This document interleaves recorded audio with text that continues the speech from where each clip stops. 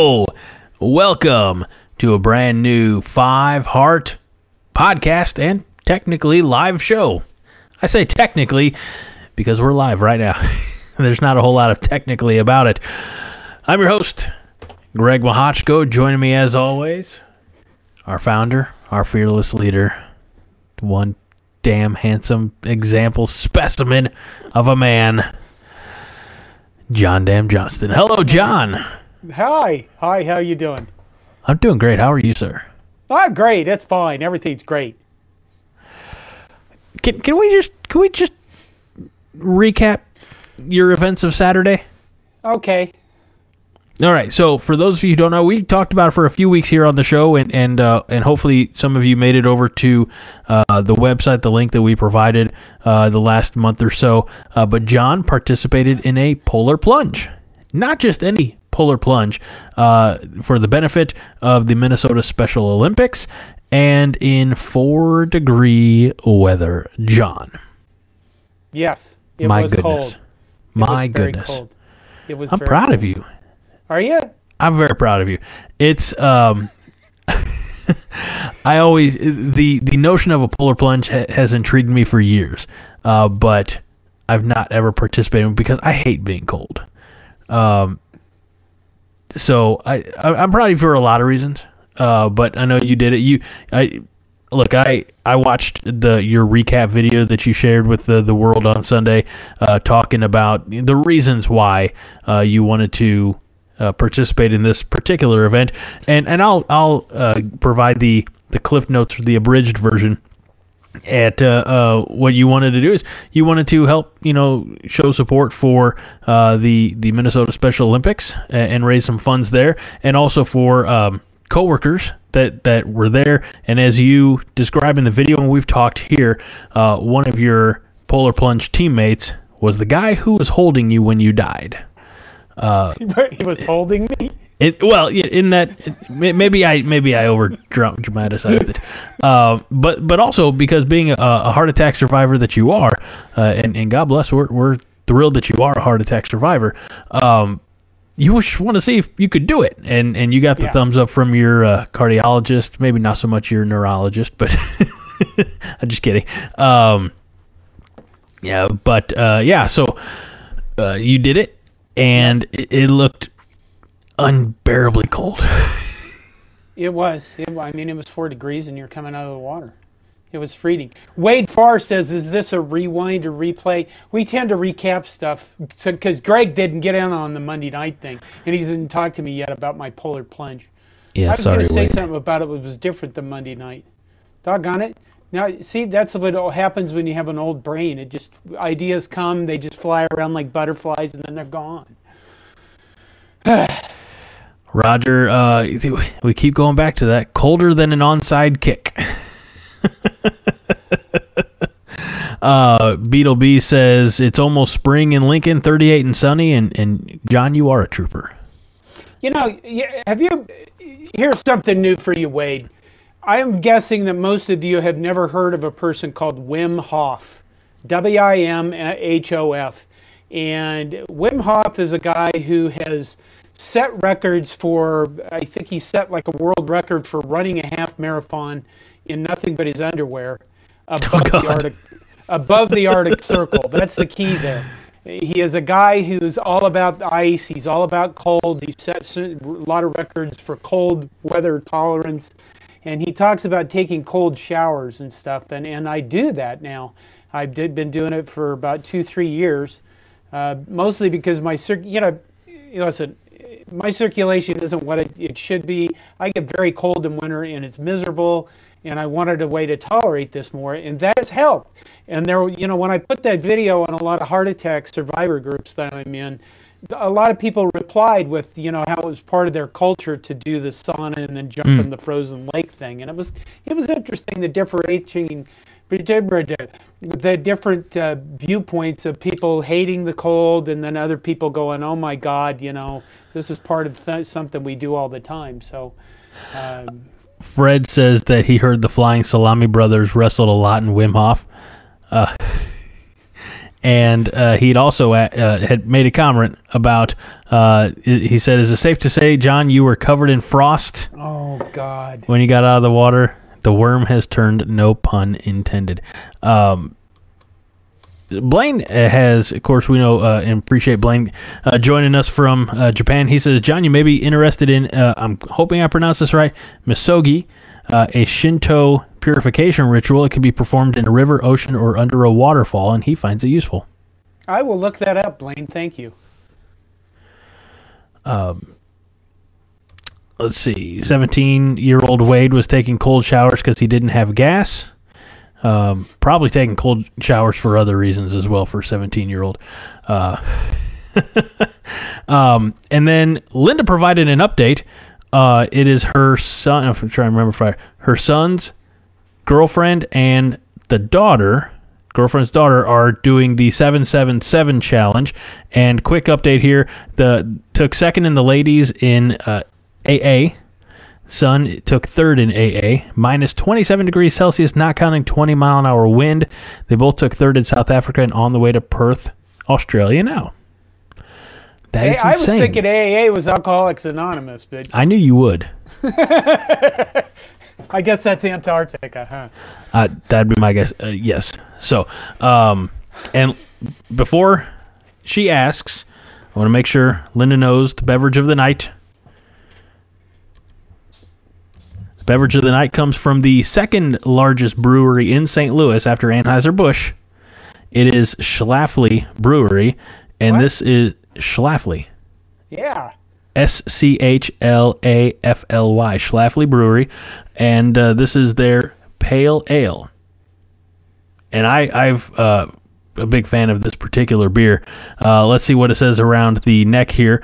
Schlafly Pale Ale is smooth, balanced, and copper-colored with a mildly spicy flavor and aroma from the English hops, malt, and yeast. This English-type session ale is a Schlafly tradition available year-round. Where is that from? Schlafly. Yeah, where? Schlafly. St. Louis. Oh. Don't they have an accent that you could do? Do they have an accent that I could do? Yeah, look at it. It's Schlafly. Come on down to get Schlafly. Get a pale ale. I speak like everybody else from this area, sir. How dare you? We don't have an accent. Good, good, good, good. That was the beer hitting the neck. I apologize. Okay. Hey, what? it's signing day. It's signing day.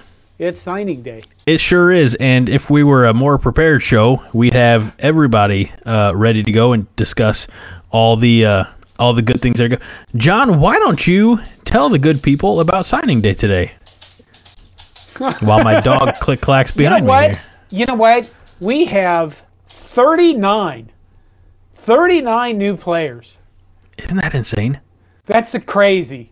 I mean, it really is. I think there were 7 transfer. There's more than 7. No, there's like 32 recruits and 7 transfer portal people. That's crazy. 33. No, about 10 portal transfer people. That's amazing. I mean, that is huge number of people to bring into your organization. Not only that, but think about this for a minute. We have approximately 40 new people on staff.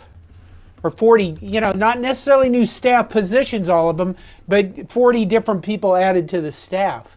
I mean, when you go through all of this, like general manager, ops, director of football relations, director of football ops, football admin assistant, senior director of player personnel and recruiting, director of scouting, associate director of player personnel. I mean, director of graphic design. Maybe that guy was always there. But huge number of people on this staff now, and 39 new players. That's incredible. I mean, we could go through them, but what did I bug you about before the show? I said just the important ones. Yeah, and that doesn't was... even include the walk-ons. That does not include walk-ons. Just so everybody knows. It's insane. It's it makes for a lot of on the fly, try to get the pictures up for the good people to enjoy and appreciate. And we have Oh my God, where was I going? See, I did it again. I looked off over here and I saw some names. We have over 100 players on scholarship, which means that spring. Now they have to get this down to 85 players on scholarship in August, right? By the time the fall camp starts. Now, what a lot of people are thinking is, well, they can just do a nil deal with an athlete and then they don't have to pay for a scholarship. Would you take that? Would you take that, Greg? Would you take that if you were a scholarship player? Why not? No. What the hell? Okay. Sorry. And scholarships are kind of guaranteed in the Big Ten. Remember when the Big Ten did this? We want you to guarantee scholarships for 4 years? Yes. Okay, a nil deal can be canceled. When? That quick, I'm guessing. Much like that. I mean, we haven't seen these contracts. I think the Athletic might have had a contract example, but I mean, most employment contracts have a 30-day clause, cancellation clause, termination for both sides. Because, you know, if you have a guy that goes out and he gets arrested or he says stupid things that are, you know, hate speech or racist or anti-Semitic, you're going to cancel that contract immediately. So this idea that we're just going to use nil to magically replace scholarships, that's a no-go. That's not going to happen. I don't. Yeah, is nil going to replace scholarships? No, but if it's a matter of, hey, you can, you know, come to Lincoln, play football, get an education, and you can do it without nil money and no scholarship, or with nil money and no scholarship. I mean, I don't know. I feel like that's kind of a no-brainer, John, and I'm not that bright, but that feels like a no-brainer. Wade Farr asked how many left. No, that's right now. We have over 100 players on scholarship right now. That doesn't count who's been in the transfer portal and already left. That's right now. So Linda Wilkins says, did you see Nick Saban's comments on nil today? I didn't note them. If I think he had said that he basically said no to some guys that wanted nil contracts, but he's Nick Saban. He can do that shit. Yeah. So, and I'd heard this before. I don't know if we addressed it here or not, but he received nil requests from two players. This is from Bleacher Report. Nil requests from two players totaling $1.3 million, and he said no. Yeah. Nope. I mean, he can do that. He's Nick Saban. Right. But I also heard, what was it, was it Miami or Florida? Some high school kid was wanting $13 million in NIL. Yeah. Or they were going to give him $13 million and everything fell through. And he ended up committing to Arizona State today, I believe. What is any... trying to figure out how to phrase this, because I know there are, and I've said this for years, across professional sports, there are some bloated contracts out there. But is any high school kid's football career before he's stepped foot on a college campus worth $13 million? Well, you know, if you're Florida and you want to win, and you have $13 million laying around. There are people that just have that kind of money. You know, years ago I got basically fired from a customer site and told not to come back because I had facial hair. And where I was working was a division of IDS that handled investments for people who had over $250 million portfolios. I mean, everybody that I was working around all had the stiffest starched shirts, gold cufflinks, was impeccably dressed, and they basically said, you know, you're really good at IT, but you don't really belong here. And I went, oh God, thank God. I don't really belong here. But I mean, there are a lot of people that just have that kind of money to just poop wherever they want to. Well, it scratches, it itches here. I'll scratch it. Here's $13 million.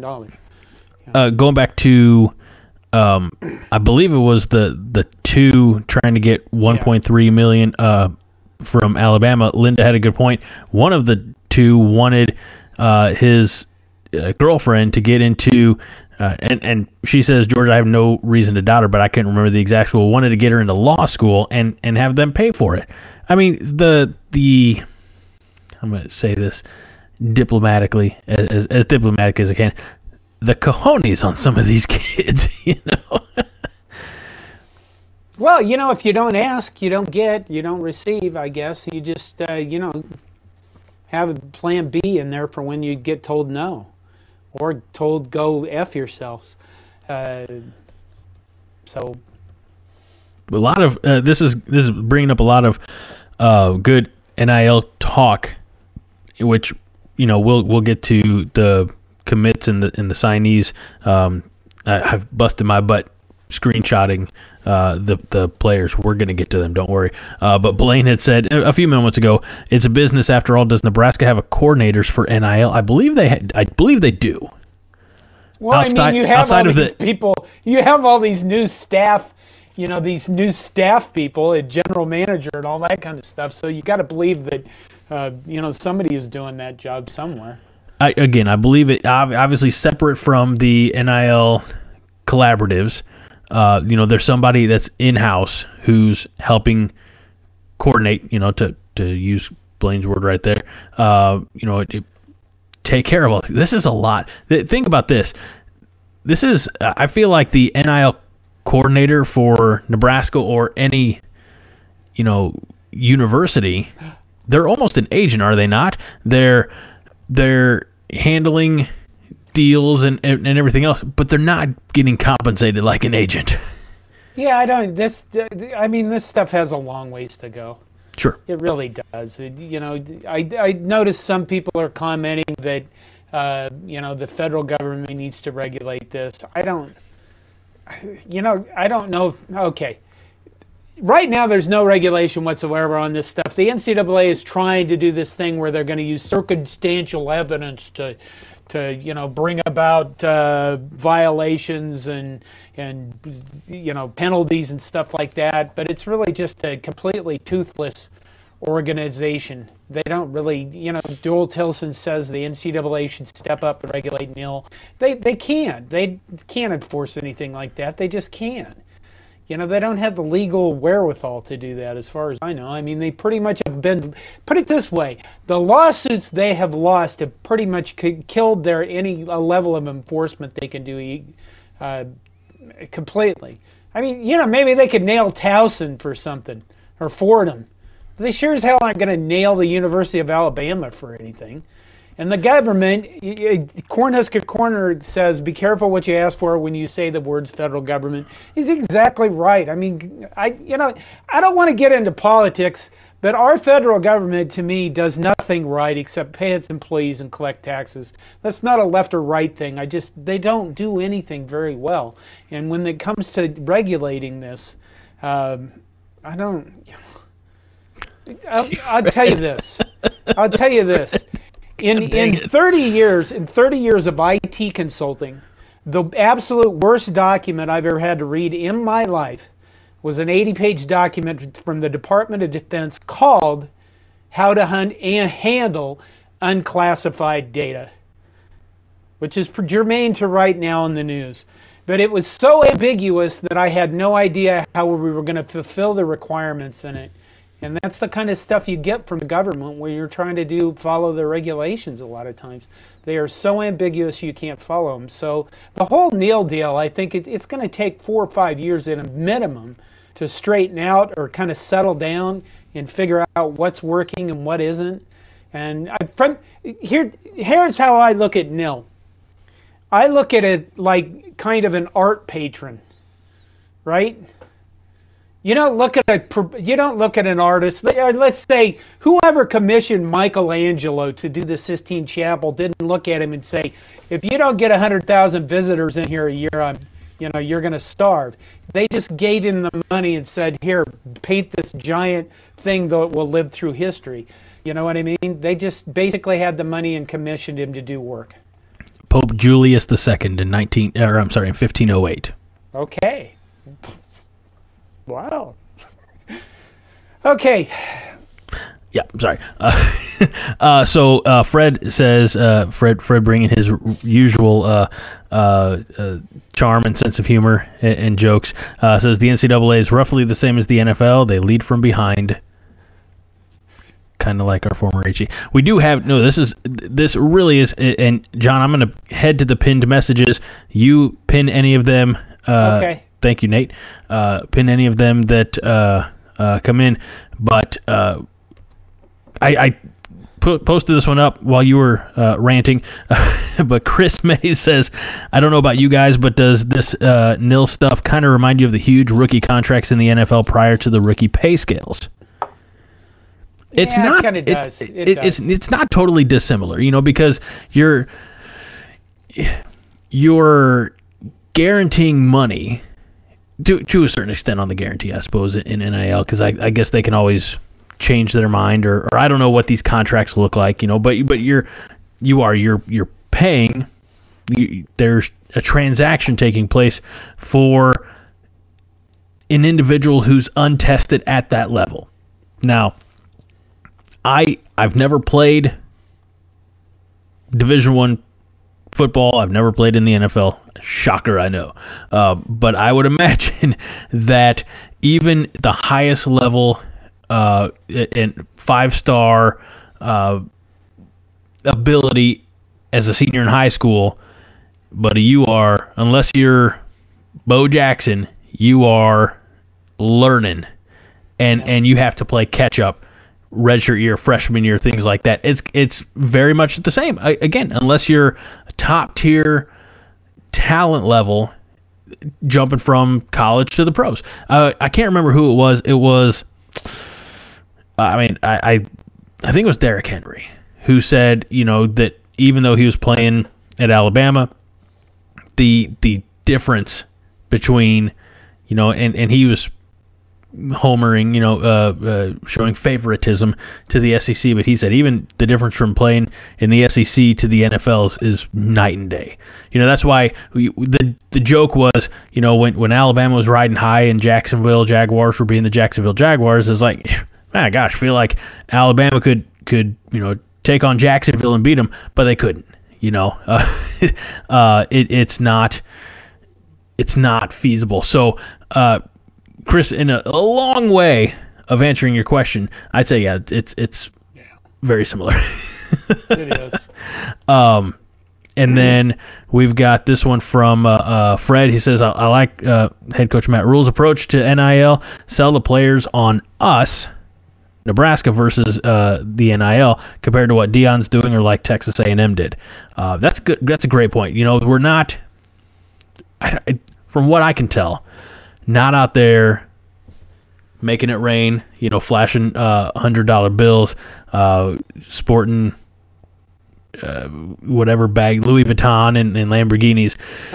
It was, I feel like, echoing Fred here, I feel like Matt Rhule and company are doing it the right way. And you and Todd addressed this past week a couple nights ago, I should say, on the Monday Night Therapy, is they're going grassroots.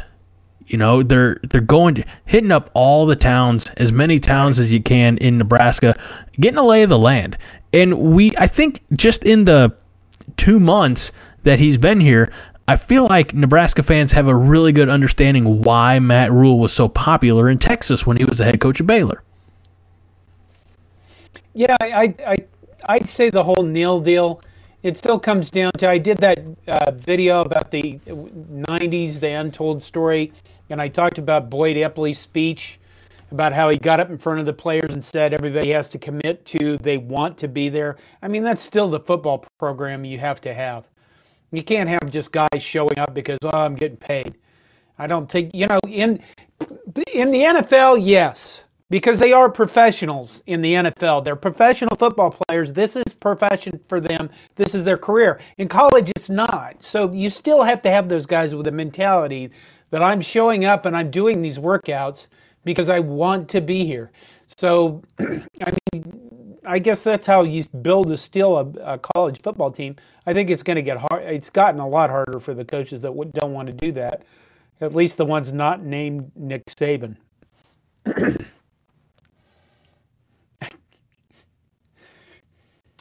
All right, sorry.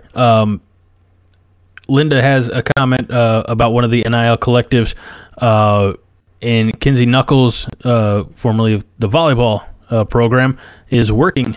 And I guess she's phrasing it as a question. I believe somebody in the comments already confirmed, but is working for the 1890 collective. So maybe that has some. She's speculating that it has some agent functions as well. I don't know if that means she's working for them, like in the sports marketing type of how to become an agent, or I don't know. I'm outside the 500-mile radius. Let's put it this way: Texas won a national title this last year in volleyball. How did they do it?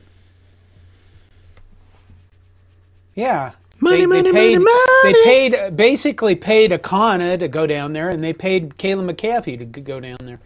So if you want to win a national title in volleyball, I guess you're going to have to be aware of what's going on. And the best way to do that is have a volleyball player be able to talk to the ones that are playing volleyball about why they would want to sign or come to Nebraska and be a representative of Nebraska. And by the way, here's what your contract can look like. I mean, all that makes sense. So Linda seems to have a good finger on the pulse of Husker Nation. I mean, you could have just said a regular. You didn't have to go bonkers. I'm trying to keep my brain moving around here. John, if this... Otherwise, I just go... Well, while we're on it, James had said, and I'm going to phrase it in a question, but does NIL need to be capped? Yeah, how are they going to do that? Exactly. They don't do that in Major League Baseball. That's why it's such a shitty sport. Whoa. Pow! Whoa. That is inappropriate, sir. Does it need a salary cap? Yeah, it'd be nice, but again, there's no structure in any of this. And I've said many times, NCAA did nothing for this. They limited this to the point they lost, and they went, oh, well. And then they blamed Mark Emmert, as well they should, because the guy was worthless. And they paid him a lot of money to take the blame for it, which was his job. And now here we are, and the question is, Joel Tilson asks, who will make rules for NIL? Nobody. Nobody will make rules for NIL. Not until the government, probably steps into this. They are probably the only ones who can do any level of regulation. God help us. But the problem is, see, when you're, I'm sure I try to, again, choose my words carefully because they're watching, John. Yeah. I don't want the government involved in my college football. No, you don't. The government can't figure out the shit that they're supposed to figure out. What makes them think that they can, what makes us think that, why should we put any faith in them, being able to solve something that really doesn't pertain? Like, okay, so all right, this is extreme hyperbole, so I apologize. Do I want people in Washington having control or any say over NIL? I want that about as much as I want our former head coach with the nuclear launch codes. That's kind of drastic. I just they don't match. There's a hierarchy of priority, right? And college student athlete compensation should not be decided by people over there. They just shouldn't. There's already a governing body for college athletics, and if they can't figure out how to regulate this, then the governing body needs new leadership. Well, you know who they should turn all this over to? John Johnston. No, well, John Johnston, regulator. I mean, only if I get paid millions upon millions of dollars. Here's what it is. They should just turn all of college football over to the NFL. Oh gosh, no, don't do that. Because the NFL runs a damn fine organization. They control every aspect of everything, and if you do anything wrong, you get fined and you get thrown out because they'll make something up to throw you out unless you're an owner. I can see it now. This is it. It's going to be a new song. It's going to sweep the nation. It's going to be by John Jay. That's you. And it's going to be called On Call Regulators. Mount up! Go. I had to chew a lot of leather to get there, but I'm really proud of myself. All right, Minnie on YouTube says in one of Rule's interviews, he said it was important for all the players, even the walk-ons, to receive some NIL, and that's great, and somebody else in the comments, I couldn't tag it, but they said walk-ons getting NIL is how you get walk-ons on, because again, we're not. All right, everybody, I hope you're sitting down. Oh my God! This isn't the Nebraska of the water. Yeah, you should probably get some wine. No, I just want to remind everybody, this is not. That's a good one, Roger. The song will be called "Where's My Damn Fullback." This is not Nebraska of the '90s. All right, so people are. Matt Rule's doing it. We've seen 2 months. He's done a terrific job of recruiting, of selling the program, selling the state, selling Lincoln, selling himself to these young men who are coming to Nebraska. But unless you've got that desire to just wear the N, you're not. It's not there. You've got to be a kid from Broken Bow or something who's, I want to, I grew up watching Nebraska, and I want to do it for pride, for my state, for my hometown. I want to run out of that tunnel. So give everybody a shot. Let everybody have a piece of the pie, I guess. And I say that, however, Joel, I divide NIL equally among players. That sounds dangerously like Todd's favorite form of government. And he's not here to laugh at that comment, but if you know what we've called Todd for years now on these various programs, you'll know. But anyway, no, that's not the answer. I mean, I don't think, correct me if I'm wrong, but I don't think that's the answer, John. I don't think it is either. I think we're just, honestly, I think that NIL, I think that the numbers we hear about NIL, I think they're vastly overinflated across the board. And then we tend to pick up outliers like, oh my God, this guy, turned down a $13 million NIL contract from Florida, and then we tend to think, oh, that must be what everybody's getting, and it kind of isn't. I mean, I don't know. It's here, it's not going to go away. There's probably nothing is going to make this go away. So it's just one more thing in college football. And so here's the college kids have been getting paid to play athletics for a long time. It's just now it's legal, which also means that if you were to put a salary cap on it or something like that, if you were to, this is where this is slippery slope. But if you were to kind of regulate it in any way, then you're going to still have like the secret deals. It's transparency. I think in this situation is kind of the best. Which have it all out there. That way somebody's not running around with a McDonald's bag full of $100 bills. Vince asked this question a while back. We were talking about the Big Ten kind of legacy scholarship approach, and he said, are scholarships year to year, or are they for all four-ish years? I believe it's for, like, you sign, you do the paperwork, and it's more signatures than just signing your letter of intent and faxing it in or emailing it in or whatever today. But that's kind of your commitment to be there for the duration of your collegiate career, and then obviously there's paperwork to undo that so that you can enter a transfer portal, you can go somewhere else. Correct me if I'm wrong, John. You are smarter than me. I want to say that the schools are not legally obligated to provide a scholarship for 4 years. Okay. It is emphasized in the Big Ten as a conference that that's what they want the schools to do. But I don't think there's any honestly, I don't think your Big Ten conference could tell you you are going to give scholarships for 4 years. But it is generally frowned upon that they do not. Can I read y'all something? Can I read something, Greg? I don't know, John. Can you? Yeah, I've been doing some research for another video, and I want to read you all something from 1894. This is from 1894. Okay, this is talking about a game between Harvard and Yale in 1894. The big game. There's begin. The big game had become big business for both of the schools. In 1893, Harvard spent $18,754 on football, including $3,266 for transportation, $1,877 on summer practice, and about $3,500 for training table. Their custom-tailored leather uniforms cost $125 a piece. Ooh.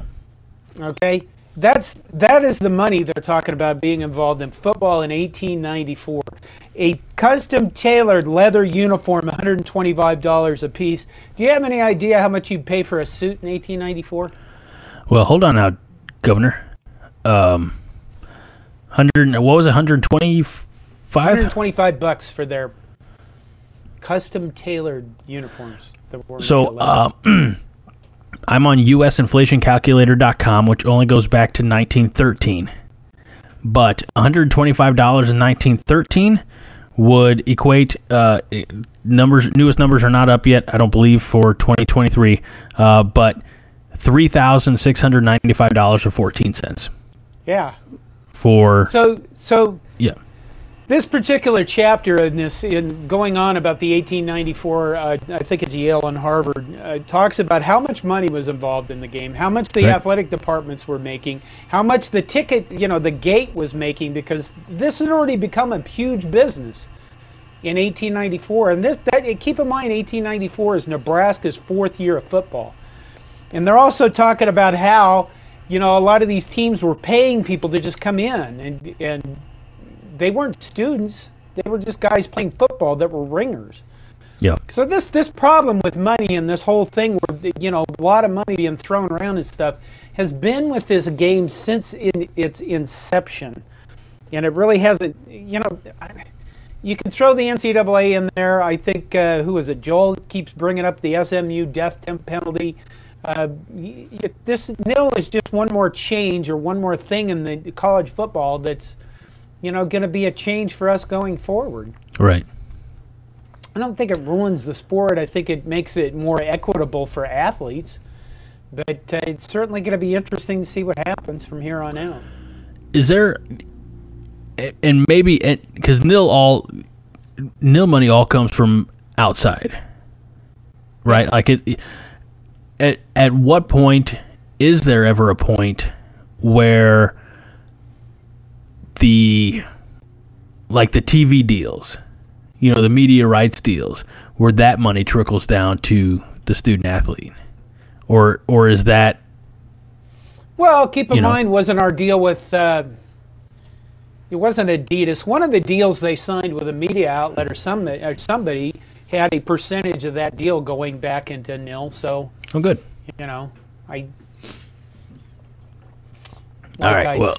Like I said, it's just a change.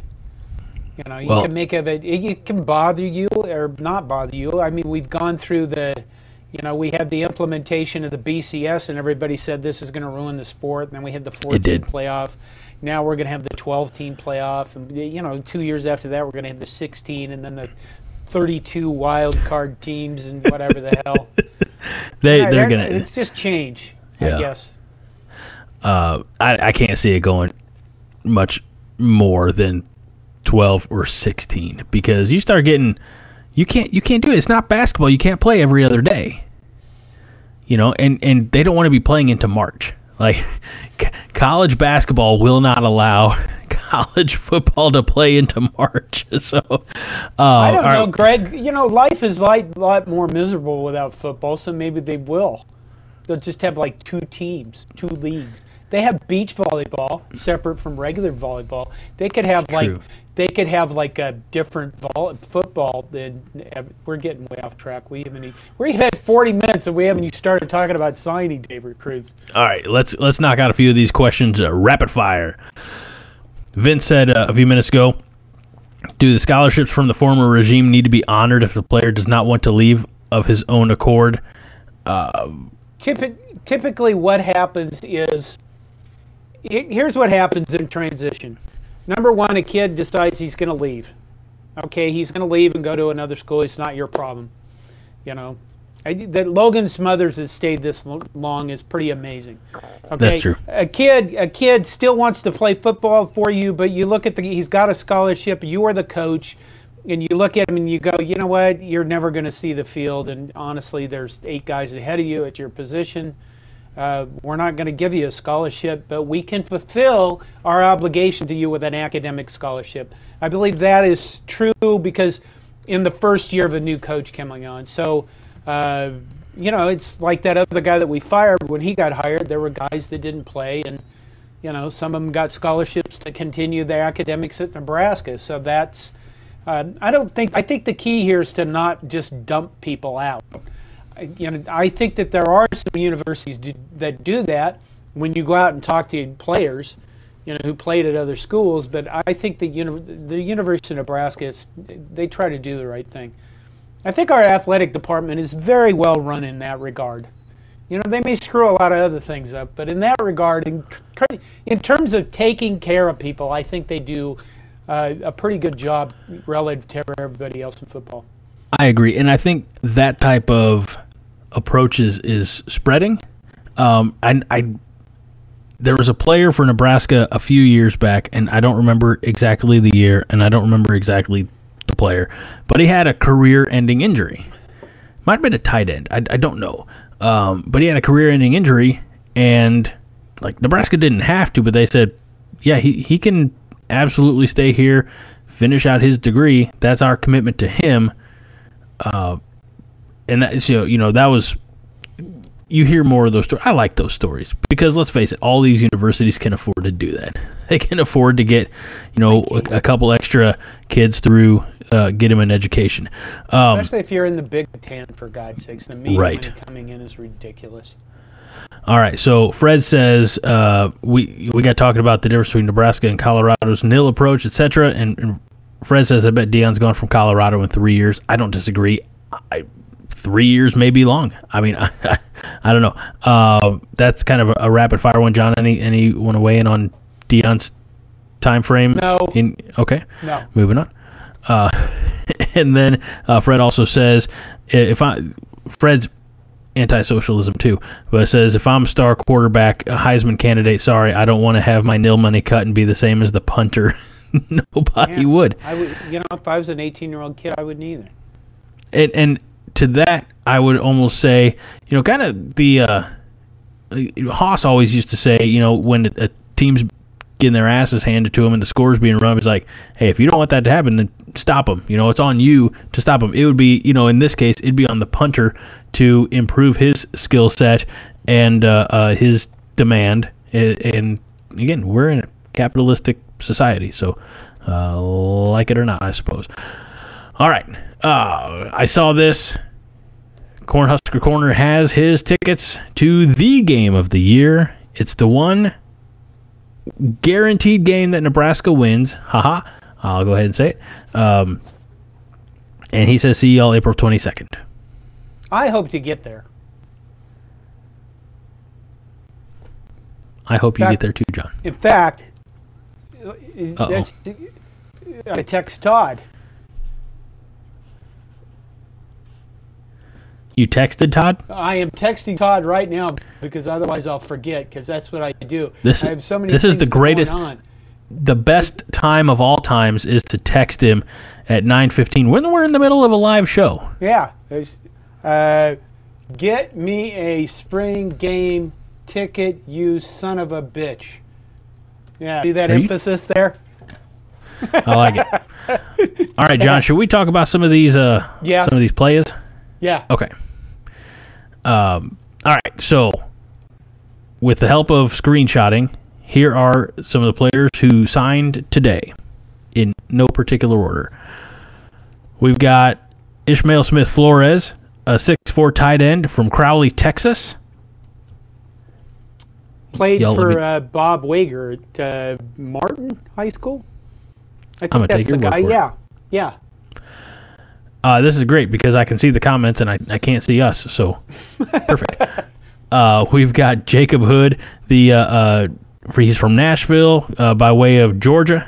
He's the offensive tackle, or I should say the offensive lineman, 6'8", 345, coming in from national champion Georgia, one of the Corn Dogs.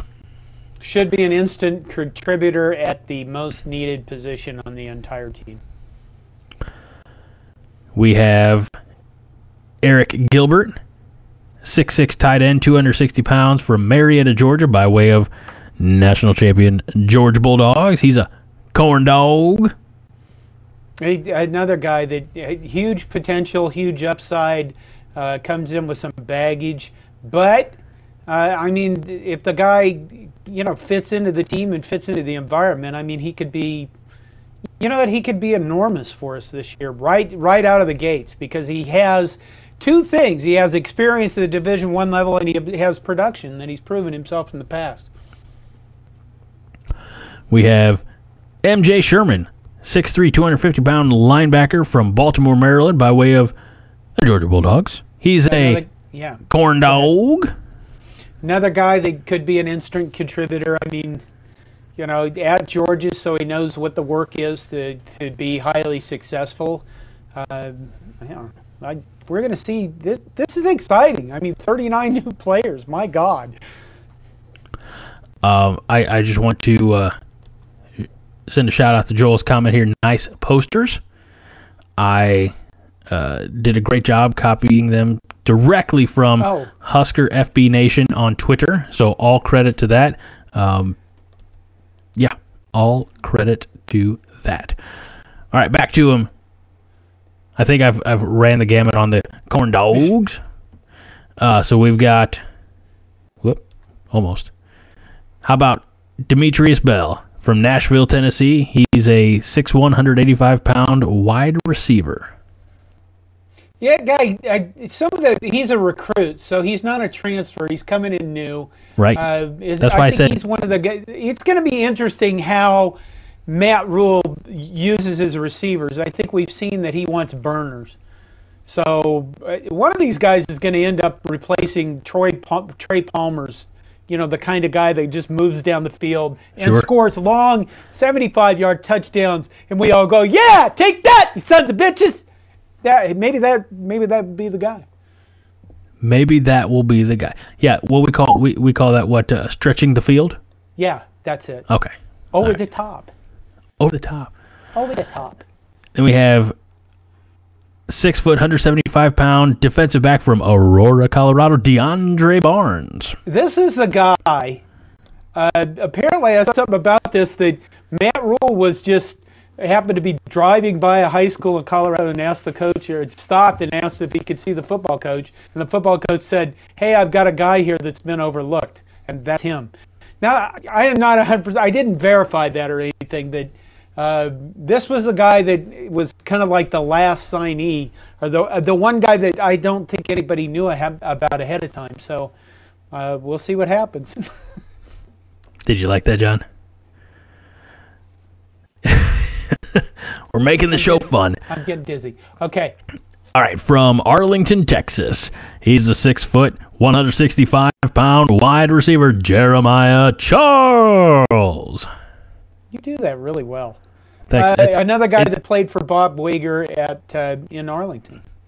So there you go, Texas guy. From Arlington, Texas, a 5'10", 185-pound running back, walk-on, Gage Wager. I think, he is a walk-on. Son of Bob Wager, new tight ends coach. I think he's the tight ends coach. Yes, he's the tight ends coach. I like how You you have to just learn had all that. these new names and the new positions. It's going to be tough. And there's 48 of them. And it's Yeah. growing exponentially every week. And now, I say this, I don't know if it's true or not, but I'm going to go ahead and say, last but certainly not least, from Omaha, Nebraska, the hometown boys, 6 foot, 185-pound defensive back, walk-on Mason Jones. You know, we usually get a email from the university about listing all the players and listing the walk-ons, and I haven't seen that for a while. Sorry, it's all I my remember fault. that in past years. I don't think we got one. Should I check that right now while we're live? Yeah, sure, why not? Okay. I'm trying to find it. Here we go. Roger Moore says that we need the posters when Todd comes back because they cover up faces, I'm guessing. Wow. Holy, jeez Louise. Tough crowd. Right? No, because I remember that Todd was taking a little crap this past Monday night. Roger, correct me if I'm wrong, but that's why, right? To cover up faces for the posters. You can go ahead and answer on your time, Roger. We've got all night. AJ Racing 90 says, "Wow, you know, I listen to the show, and I don't watch it. Unfortunately, I don't watch it, but I listen to it. So I listened to it yesterday, and I know that. Yeah, Roger says yes. See, I do pay attention. All right, here we got a nice long one from Cornhusker Corner. Y'all would be surprised how many diamonds in the rough are in Texas. I played at a 4A private school in Houston. We have a number of people who never played but were elite athletes. Texas is talented. I think I'm going to agree with you 100% right there, Cornhusker Corner. But I think that's why Matt Rule is trying to rebuild that relationship, because when Nebraska switched conferences, at least this has always been the narrative, right? Like when Nebraska jumped from the Big 12 to the Big 10, they lost Texas as a recruiting ground. But with, like, let's face it, with nationwide, like Big Ten Network is nationwide, their affiliation with Fox is nationwide. So it's not like, oh my gosh, if you know if it goes to Nebraska, we're never going to see him play. Bullshit. No, I live in Illinois, and I can see, grant Illinois is a Big Ten state. I get that. But I can watch a lot of college football. I can watch a lot of Pac-12 football if I want to stay up late, not sleep, and watch shit football. But I think what happened was coaches got lazy, and they didn't want to mend fences in Texas. Matt Rule already had good relationship from his time at Baylor. He's just look, I hope all these kids, come out, they're all, college football Hall of Famers or whatever. I understand that's probably not going to happen when you get them late in the cycle and a new coach, but like, it's just exciting to be here in some of these towns again, because we haven't talked much about that pipeline. No pun intended. By the way, pipeline jerky. Anyway, we haven't had much of those Texas recruits in years, and so Cornhusker Corner, I think you're absolutely right. It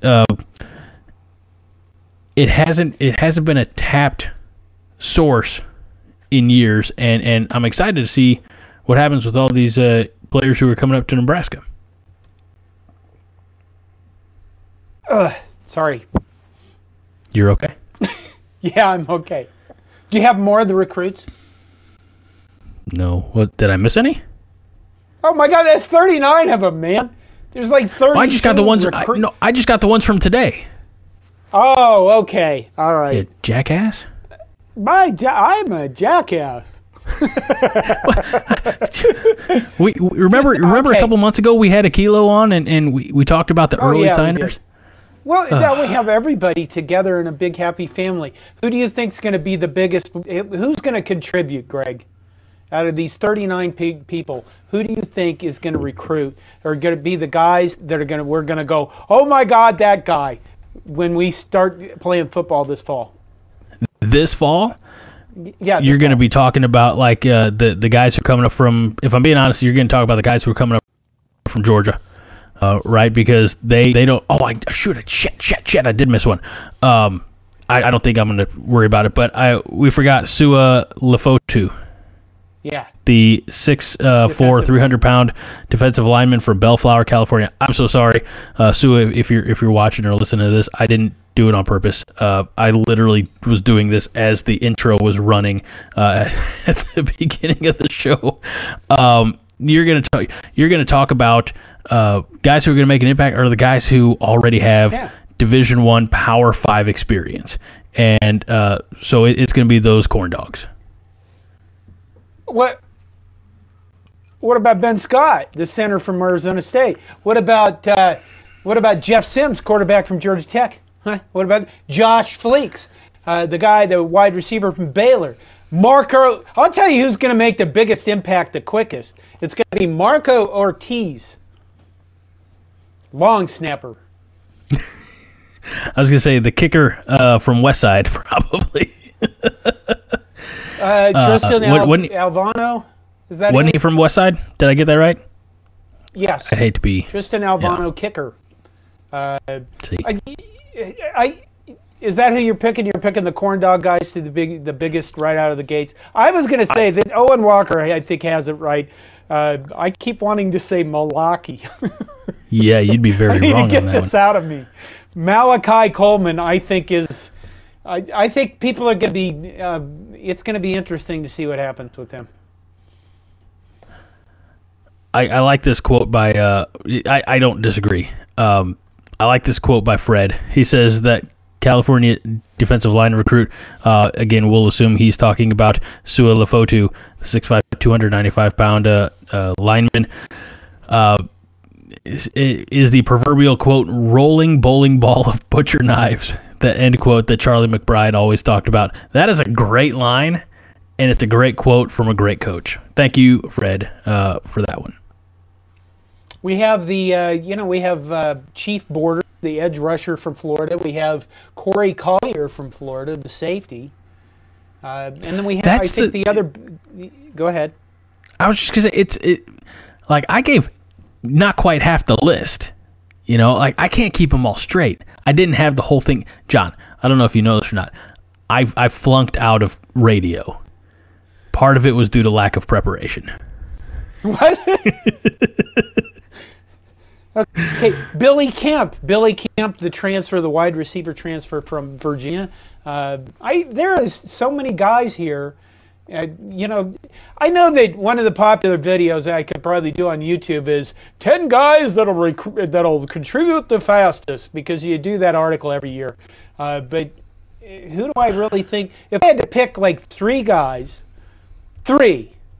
that I would say start out at Minnesota, right here in Minnesota against the Gophers, and start making plays the quickest, and make the impact the fastest, I'm going to say Malachi Coleman.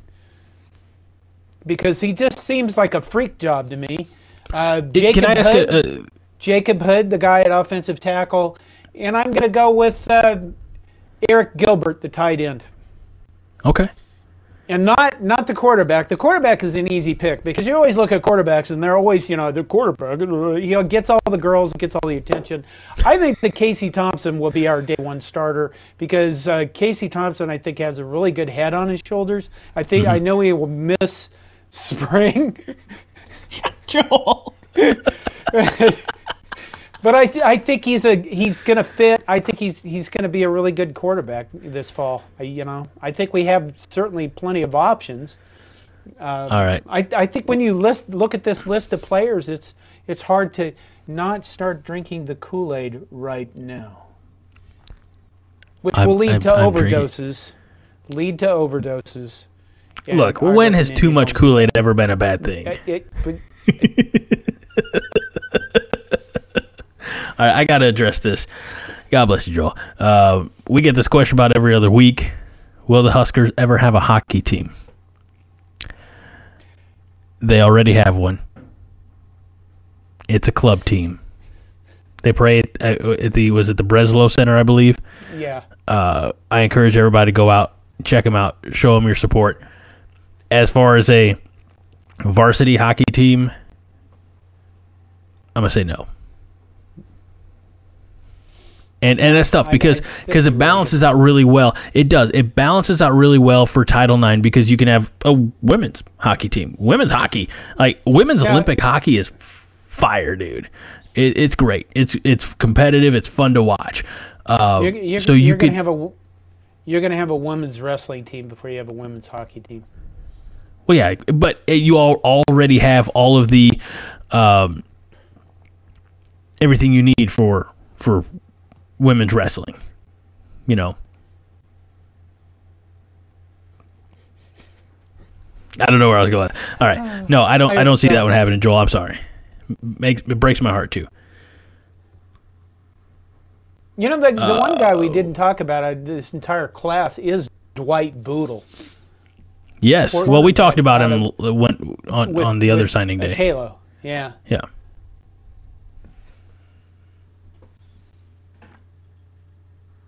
It's a good. It's a interesting and a fun group. I was thinking today.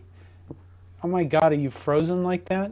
I was thinking today that it is so many months until football season. And then I was not that many, John. So today, I don't know if you know this. You know what today is?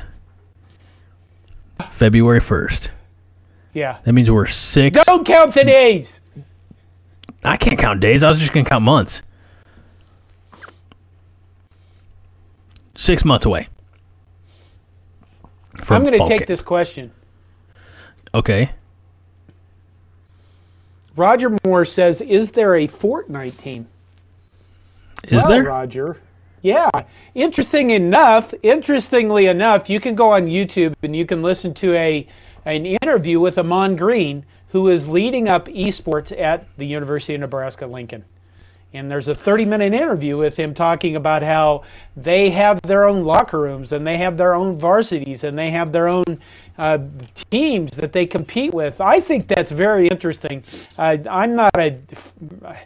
Okay, let's be honest. I suck at Fortnite. It's the speed. The whole being able to shoot somebody with a sniper rifle in those games is completely beyond my skills. But I do enjoy video games. I think if people listen to me enough, they know that. But Amon Green talking about how he's involved with all of that, I thought it was very interesting, and I thought I wanted to know more about it. I thought maybe I could ask for an interview with Amon Green, but then I thought nobody cares about it, so I didn't really pursue it. There probably is a Fortnite team. What's the other game? Valorant? I have never played that. Valorant, I think, is a huge game that they play. League of Legends is another one where they talk about strategies. They have game plans going into things. And you have to, because some of those games are so complex that it's amazing. Okay. I'm on Green, by the way. Mm-hmm. Nebraska running back, NFL running back, actor. He was actually in a deleted scene in 2016's Batman v Superman: Dawn of Justice.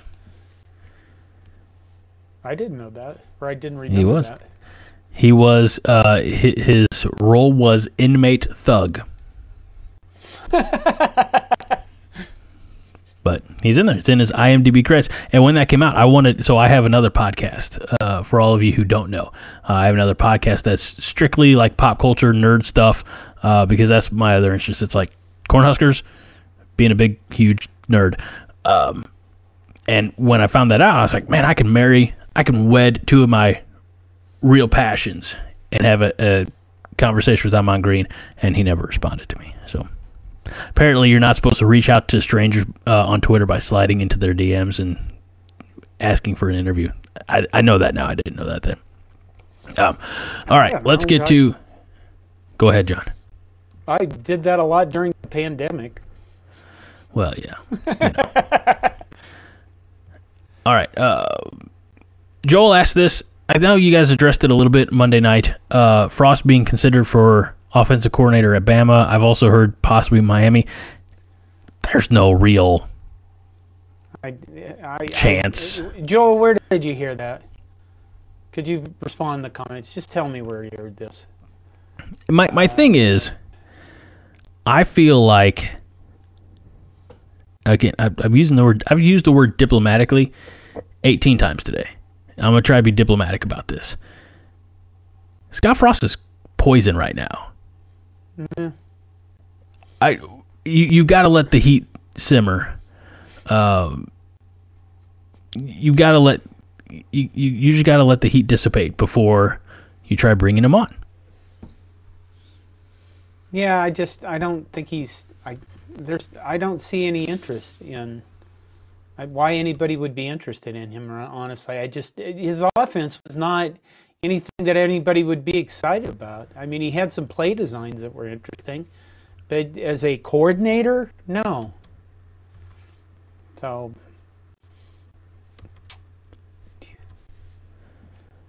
but suddenly you're getting all these pop culture questions. Yeah, I'm sorry. Do we have anything? We have a long off season. You know what I did. I asked Kalo to write an article about where our recruiting class fits into the Big Ten and everything, and I think he was going to do that and go through some of the recruits and explain where he thinks they're fit. I did see. I think it was Jeremy Purnell at Sports Illustrated did a ranking of his classes or where he thought everybody fit, and Nebraska was in 25th. I think we were. Okay, you got Ohio State, Michigan. Penn State was ahead of Michigan. So Ohio State, Penn State, Michigan. And then you think Michigan State was at 24 and we were at 25th. So, I mean, that makes us the top recruiting class in the Big Ten West. In your first year as a coach, right. That's pretty good considering we were at 60 when he came in. So I would call this whole first recruiting round by Matt Rule and staff just I guess an A+ in a way. Bona fide success. In terms really of bona going fide out success. and getting guys and getting, we'll see what happens come fall, but it's been way more interesting than I imagined it could be. Had this question a little bit ago from Cornhusker Corner in regards to who could be that, new addition impact player. And Cornhusker Corner says Malachi could be an instant impact. Betts could be a game changer. Add Gilbert and Fedone at tight end, Grant and Allen at running back, and either Casey or Sims. Sounds pretty damn good, not gonna lie. And he says, as we all do, I do this every year.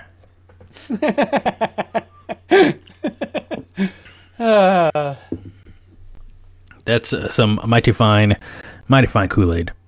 And that's fine. I'll drink that Kool-Aid. James Marshall says Frost had decent offenses. No, he didn't. He did not.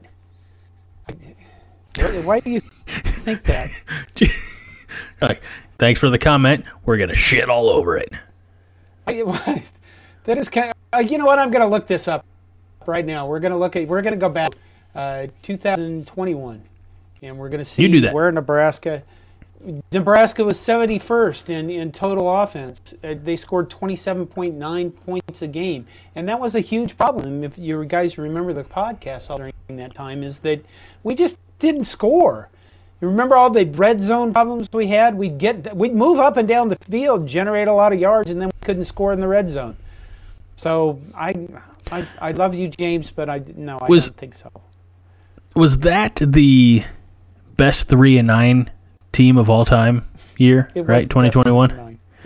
Man, I'll tell you what, we score half of those times, half of those red zone trips that we missed out on, and buddy, we might have been 6-6.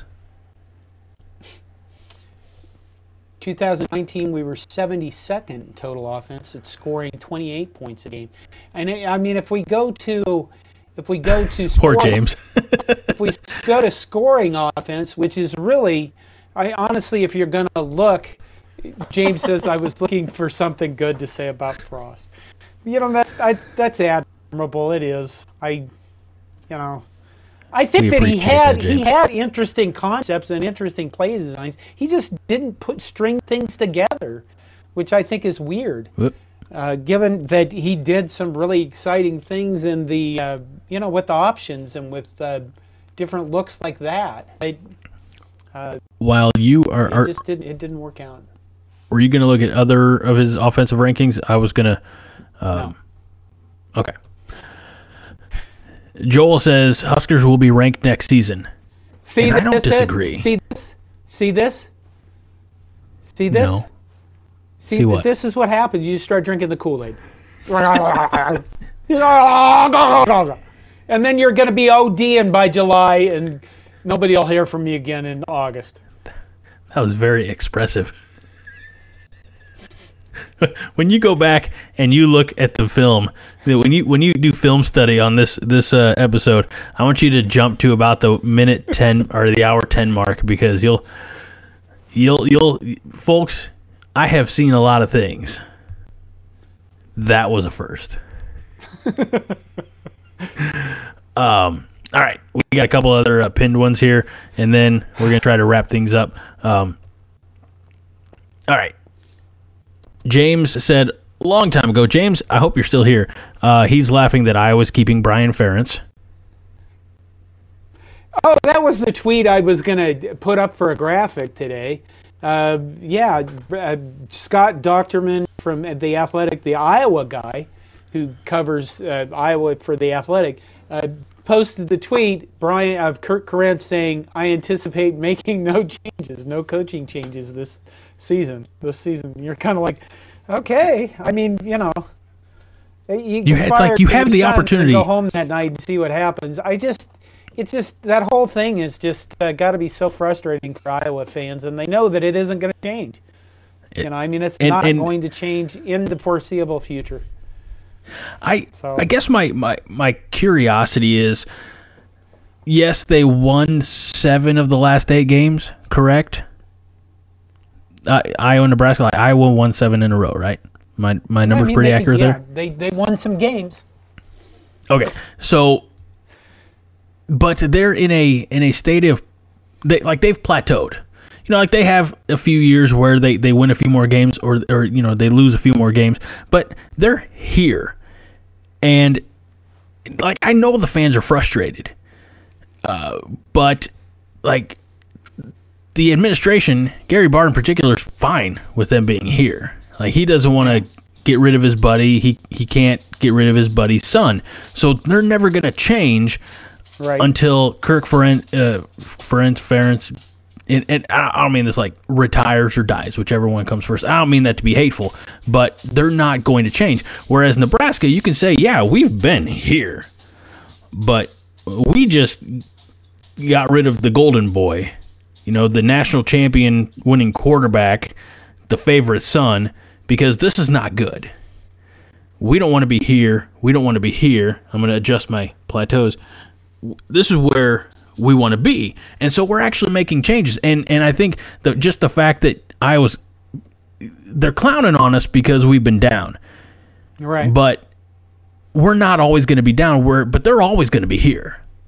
And yeah, what was the, you know, you see it in message boards or on Twitter or whatnot, is congratulations, Iowa. It's the Black Friday. It was the Black Friday, you know, motto for years. It's great. You've beaten us in our worst stretch. But that's all. That's their claim to fame. That and the wave is all that Iowa has. They've beaten their rival, you know, when their rival has been crap. And they wave to the Children's Hospital, which is great. And that they're happy with those two things as an administration. The fans, obviously, yes, want more. And so I part of me feels for the fan base. They're just never going to get what they want while either Gary Barta's in charge, Kirk Ferentz is head coach, and certainly while Brian Ferentz is offensive coordinator. So, all right. That was fun. You add to that, you know, the Big Ten West by itself is changing. I mean, Luke Fickell's a new coach coming in, and I think he's a pretty good coach, or he's had some good success. And then you have, in the next couple of years, you've got USC and UCLA coming into the conference. So it's going to be, you know, it's going to be a tough wins. You know, it's going to be tough to play football in this conference, even tougher than it is now. And you look at the Big Ten West, they've trended younger, but you still got wrinkly old Kirk out there. You know, like look at the California teams. Like Lincoln Riley's not old. Matt Rule's not old. PJ Fleck, Luke Fickell, even Burt, not terribly old. He's just fat as hell. So the coach, like, they're changing things up. Kirk's just Kirk. Nothing's ever going to change. And they'll get 6, 7, 8 wins consistently, I guess, and have a standout year, but they'll have a down year as well. And again, the administration is fine with that, but the fans are not.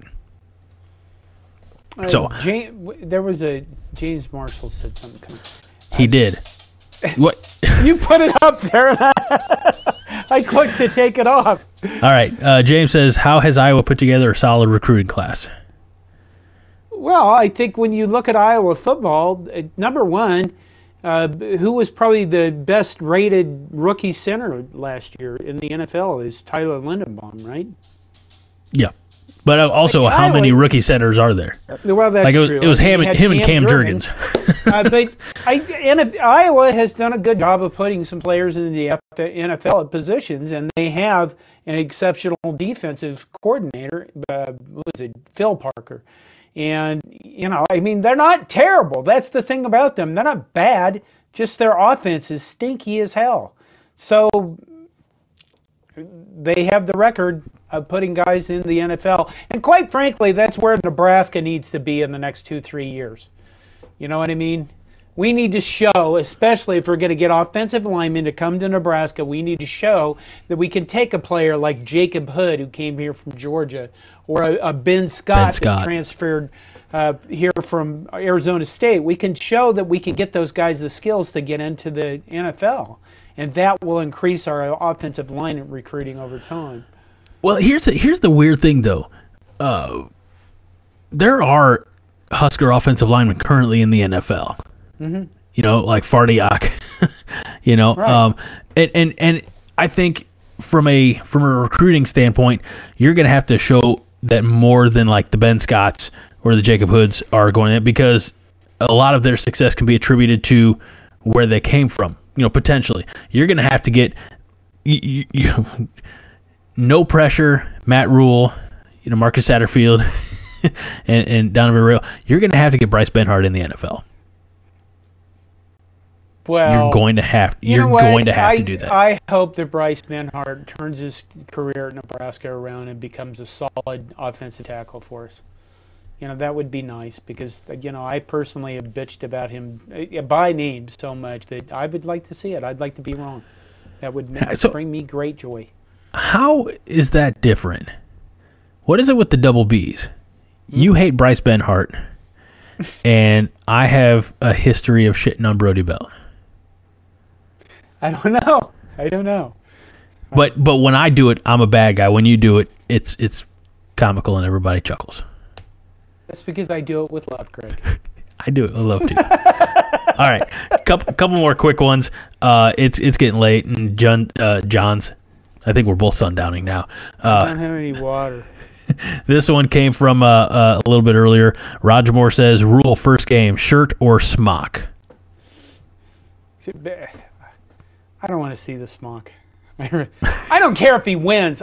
Really don't. If he wins, he can wear a freaking onesie. A Herbie Husker onesie.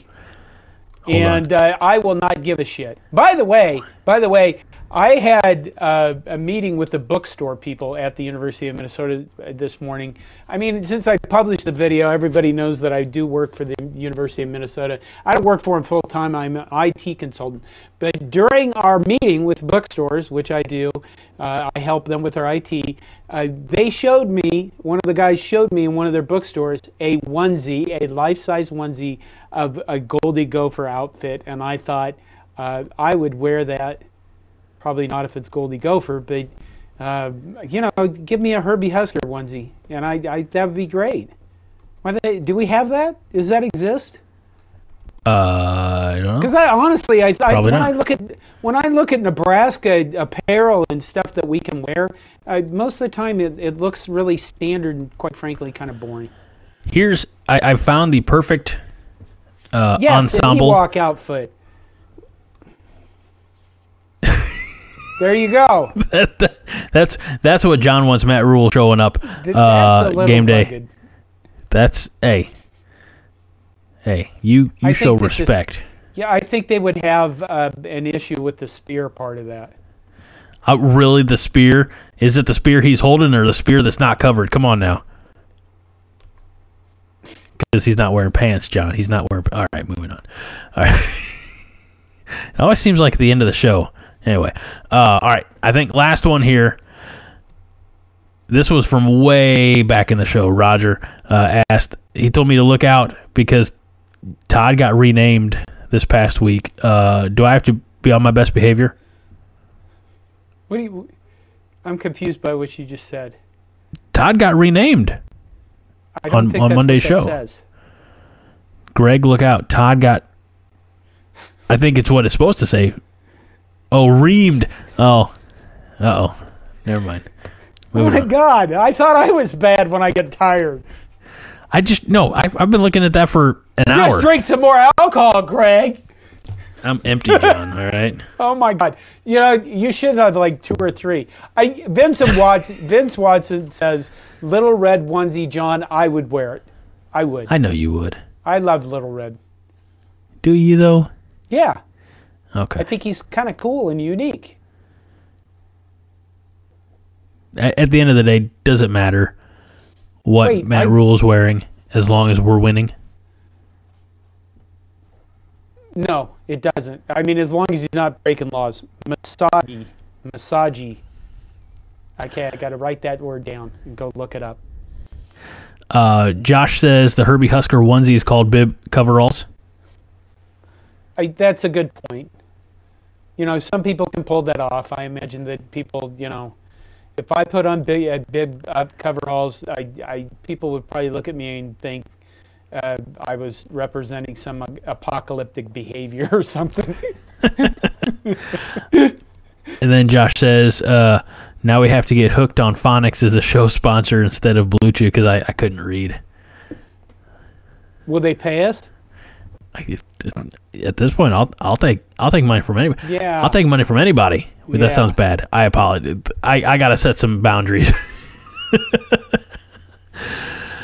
John.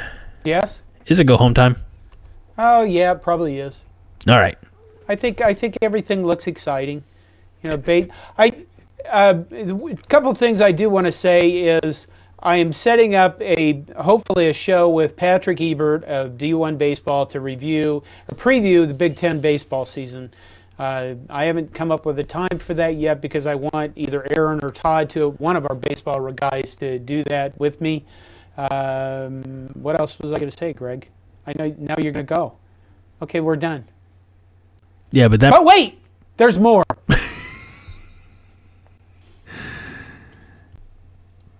Okay. Get a hoodie.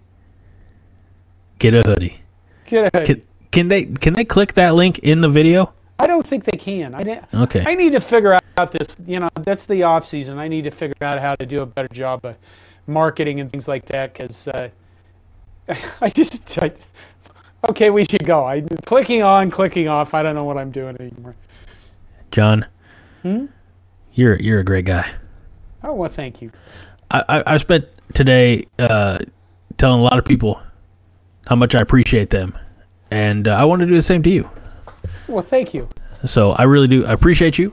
Without you, none of us would be here because you formed Coordination out of your own mind 13 years ago, I believe. 17. 17. Okay. Well, I'm bad at math. Years are rolling by, buddy.